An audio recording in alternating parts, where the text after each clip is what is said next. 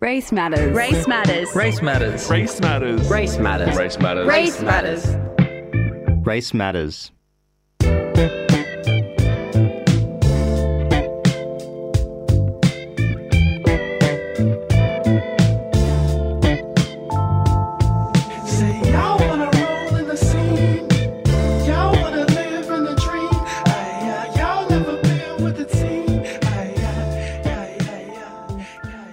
I'd like to acknowledge that we are broadcasting on the unceded Gadigal land of the Eora Nation. This land has been in the hands of generations of Gadigal custodians for thousands of years before us, and it will continue to be in their hands long, long after us. It's a meeting place for sharing knowledge, sharing stories, song, and will be for generations after us. And we, me included, are privileged to do the same today at FBI Radio.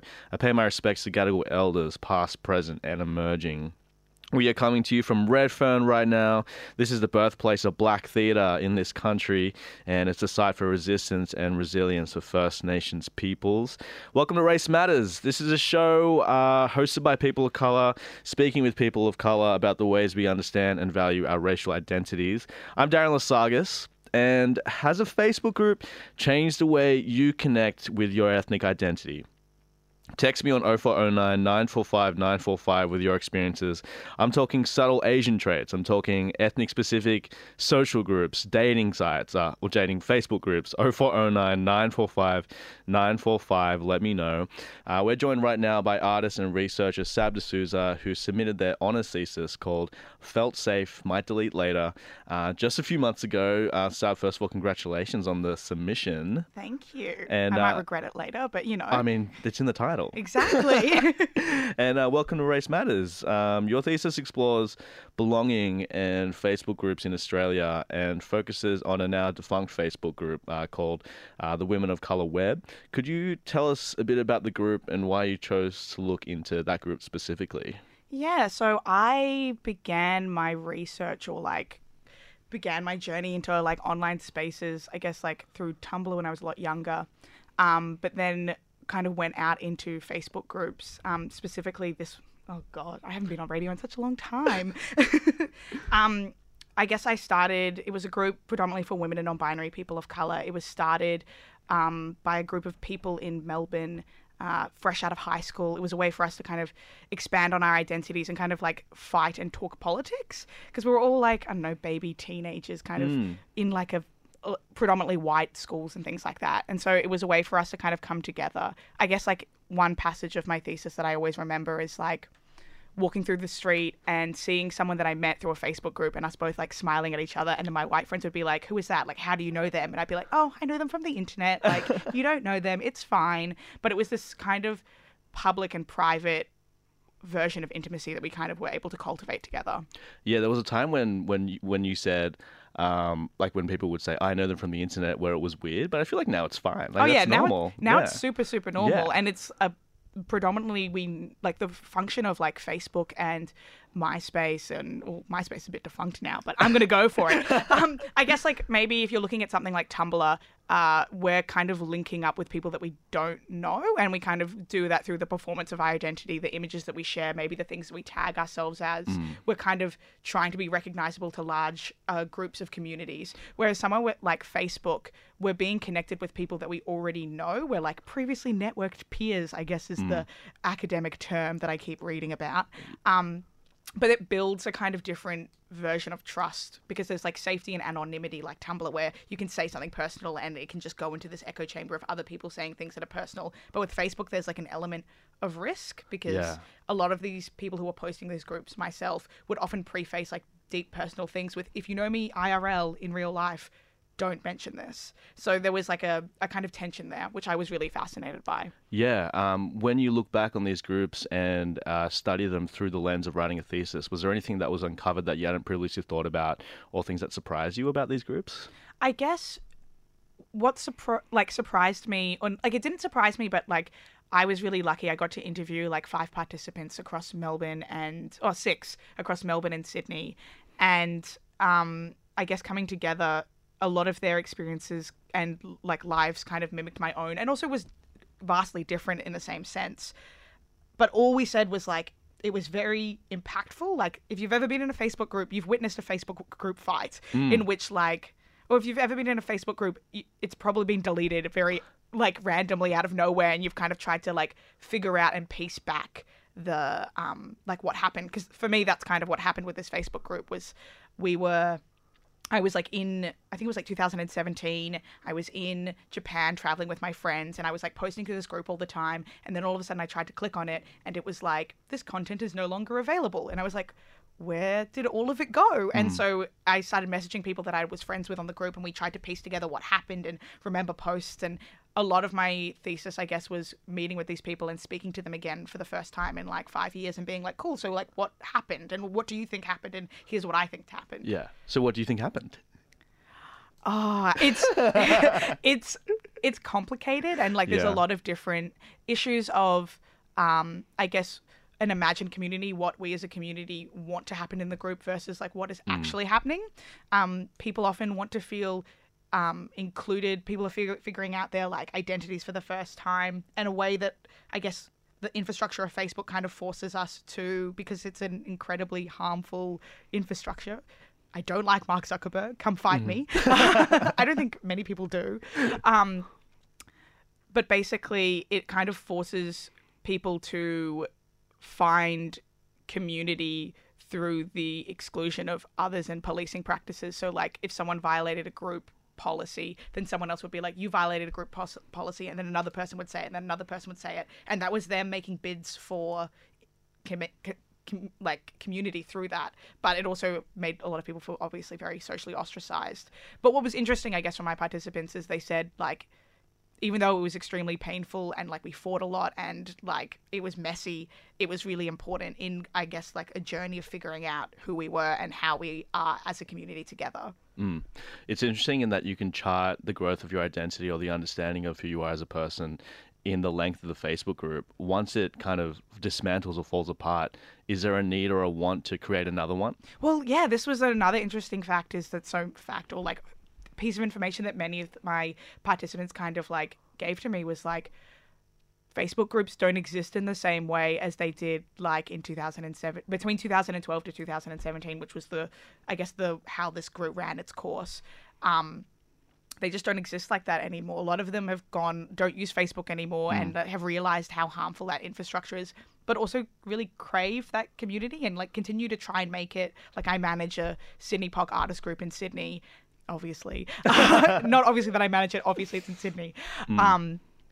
And the same issues that were happening way back in the other group that I studied are happening now currently. Like, those issues haven't really been dealt with, which is issues of safety and privacy, and whose joy are we kind of prioritizing in our work, and how do we create space online that acknowledges the land in which we're accessing these technologies from. Because I think to see online space as like a utopian non-space, it denies like the colonial history of the land that we're living in. Yeah. So what is the key? So you said you're an admin of Sydney POC artists community. What is the key to a successful Facebook group then? Oh my gosh. I don't know. I'm figuring it out. Someone tell me. Yeah.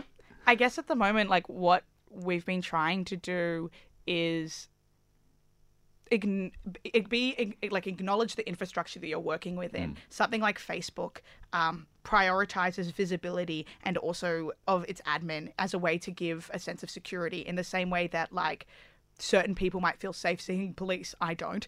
And so like it's built within that hierarchical structure of power. So understanding as an admin the power that you hold, and also like the power that you kind of enforce onto other people, and constantly being self-reflexive with that, and asking your community like what you can actually be doing to help guide and not lead, you know? So, yeah. This is Race Matters. You're with Darren Lasagas, and we're talking to artist, researcher, and self-professed subtweeter, Sab D'Souza. And we're talking about the power and use of Facebook groups when we're connecting with others on the basis of identity. A lot of the development and visibility of queerness and queer identity is born in online communities. I feel like it's a fact of like just growing up queer in modern society. When you also identify as queer or non-binary, how does that affect the way you connect with others online? I thought you were going to say, how do you connect with others? And I was like, whoa. In general. Huge question. I mean, please tell me. Please, I don't know. I guess in terms of my research and like myself, looking at a big part of my research was looking into safe spaces, and what I've learned is also like the term safer spaces, which acknowledges the fact that a space can never be fully safe, which is like a really important kind of thing to acknowledge, because I think when we build these spaces, we often try and build it through this idea of containment. So we try to make something airtight in many ways of like trying to conceal parts of our identities from other people. Using Facebook, like one way that I might interact with Facebook might be vastly different to the way that I interact on Twitter, which is just my sad subtweeting, versus like something like Facebook, which is like maybe like an art show, and then my Instagram, and understanding that the way that we perform our identities in these hyper-mediated spaces is very intrinsic to how we understand ourselves with other people. And I don't think that it's anything new. I just think it's a new way that it's being mediated. We used to do this all the time with, you know, the way that we dress in certain places, taking, for instance, like Sissy Ball on the weekend and like wearing a coat on the way for safety before you go and you like reveal your outfit when you're there. We do these ideas of concealment to protect us, and I don't think that the concealment is a bad thing. I think it's something that like is an integral part of how we have learned to operate and like be and exist in the world and survive. That's so interesting. You bring in the idea or the connection of concealment physically to like an online space. What are some ways that people practice concealment online? Well, I guess like like a great example for me recently is I finally put they, them in my Instagram bio, which is something that I didn't do for a really long time. It was actually the whole like, oh, let's do another coming out story. Yeah. Every time I only came out to my parents like as non-binary, queer and all these things like in June last year after my graduation. I was like, hey, let's drop some information. They knew. If they ever listened to FBI radio between the years of like 2015 I was about to mention earlier, but yeah, Sam and I go a little ways back when Culture Guide was hosted by Sam on a Wednesday, and we would just take any opportunity to come out and just... We would kind of try and one-up each other and make each other cry. It would constantly be like, who can tell the saddest story? Like, let's go. Who won? I don't know. I think I won. Yeah. Do you think you won? I mean, what is winning in that situation? True. Anyway, for a really long time, I didn't, use they, them on my Instagram profile. I think one day one of my friends clocked it when I posted a photo saying they've arrived. And then my friend messaged me being like, hey, are you using these pronouns now? Like, should I be using them? Like, what's going on? And I was like, yep, you can use them. I'm still figuring it out. But again, ask me in 6 months and I'll know. After coming out to my parents then told the rest of my family. And then from there, I have a lot of my cousins and like external, like extended family friends and stuff like that online. And so I'd never put it officially in my Instagram, which I think is a very common experience for people, even though there might be certain posts and things like that, but you just don't want to make it as searchable as possible. Yeah. And so I think those practices are not disingenuous or not being your authentic self. They're just ways in which you can become comfortable with how you want to navigate the world and what you choose to reveal to people and what you don't choose. Some people choose to just not be on social media entirely as a way to like combat that. It comes down to this basic idea that there's no right or wrong way to be queer. Exactly. Yeah. You're like, and soundbite that and send.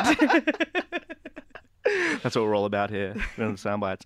Speaking of, I guess, sound bites, but like you touched on the idea of safe space, and it's kind of this term that people come into contact with a lot throughout life, I guess, but especially for people who are minorities. If you're a person of color, if you're a queer person of color, especially, you see it in uni spaces, you see it in some workspaces. For someone who is being first introduced to this concept of a safe space, but doesn't necessarily feel safe, what would you say to them? I guess that if you don't feel safe in a place that's meant to be safe, you need to have the people who are organizing that space need to be looking at who they're prioritizing and whose joy they're looking towards because what might be safe for one person and one identity is not going to be safe for another.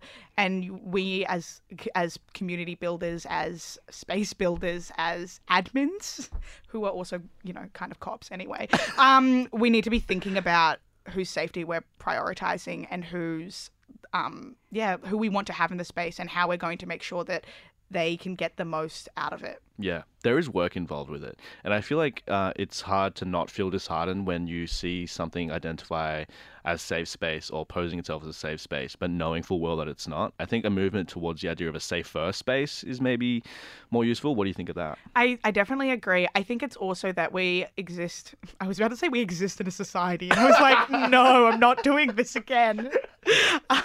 But we are like in a generation and in a time and place where most of, at least the people that I interact with, have the language of accountability and have the language of like activism and politics and know how to navigate and use the right words and, you know, talk about transformative justice. But we need to also look at that as the actual work and what it actually means to apply those words. Like, how are you being accountable? Because it's this thing of, are you being a representative to something or are you being accountable to that community? And so I think that's something that we really need to focus on, is how do we actually apply the words to the actions that we're doing? And that comes from like literally talking to people and engaging with them and figuring out like where your priorities and values lie, and also how your actions match up with those priorities. Because you might have them and be like, yeah, I really value this certain thing, but it's like, okay, but what have you actually done towards that? Absolutely. Sab, we are close to running out of time here on Race Matters, but there is a question we pose to our guests before we let them go. Oh my gosh. Sab, when did you realize there was power in your race? Oh my. Okay. Oh. Do I have an answer for this? It can be whatever you want it to be. Oh, once when I was a kid, this is like not a this is not a good answer. Once when I was I don't know. I think the phrase ethnically ambiguous hottie was used a lot. Used a lot in my teenage years, which became this way for me to like, I guess I was trying to navigate myself as mixed race and also as a person of color in a predominantly white school, and trying to, I guess, use my identity as a way to slip through certain bits and conceal certain parts of my identity to be able to be in certain spaces. I don't use that term anymore. In fact, when I tried to talk about it in my thesis, I think I wrote ethically ambiguous body, and I was like, that's not it. But it could be. Yeah. So, yeah, I don't know. Online, probably. There you go. Sab D'Souza, thank you so much for joining us on Race Matters this afternoon. Thanks. And thank you. I'm pretty sure I said I will see you at the end of every show. Every time you came on the show, you ended it on a weird inflection. I was like, I love it. Yeah. We love that. You've been listening to Race Matters, and you can listen back to our episodes wherever you get your podcasts or at fbiradio.com/Race Matters. Race Matters. Race Matters. Race Matters. Race Matters. Race Matters. Race Matters. Race Matters. Race Matters.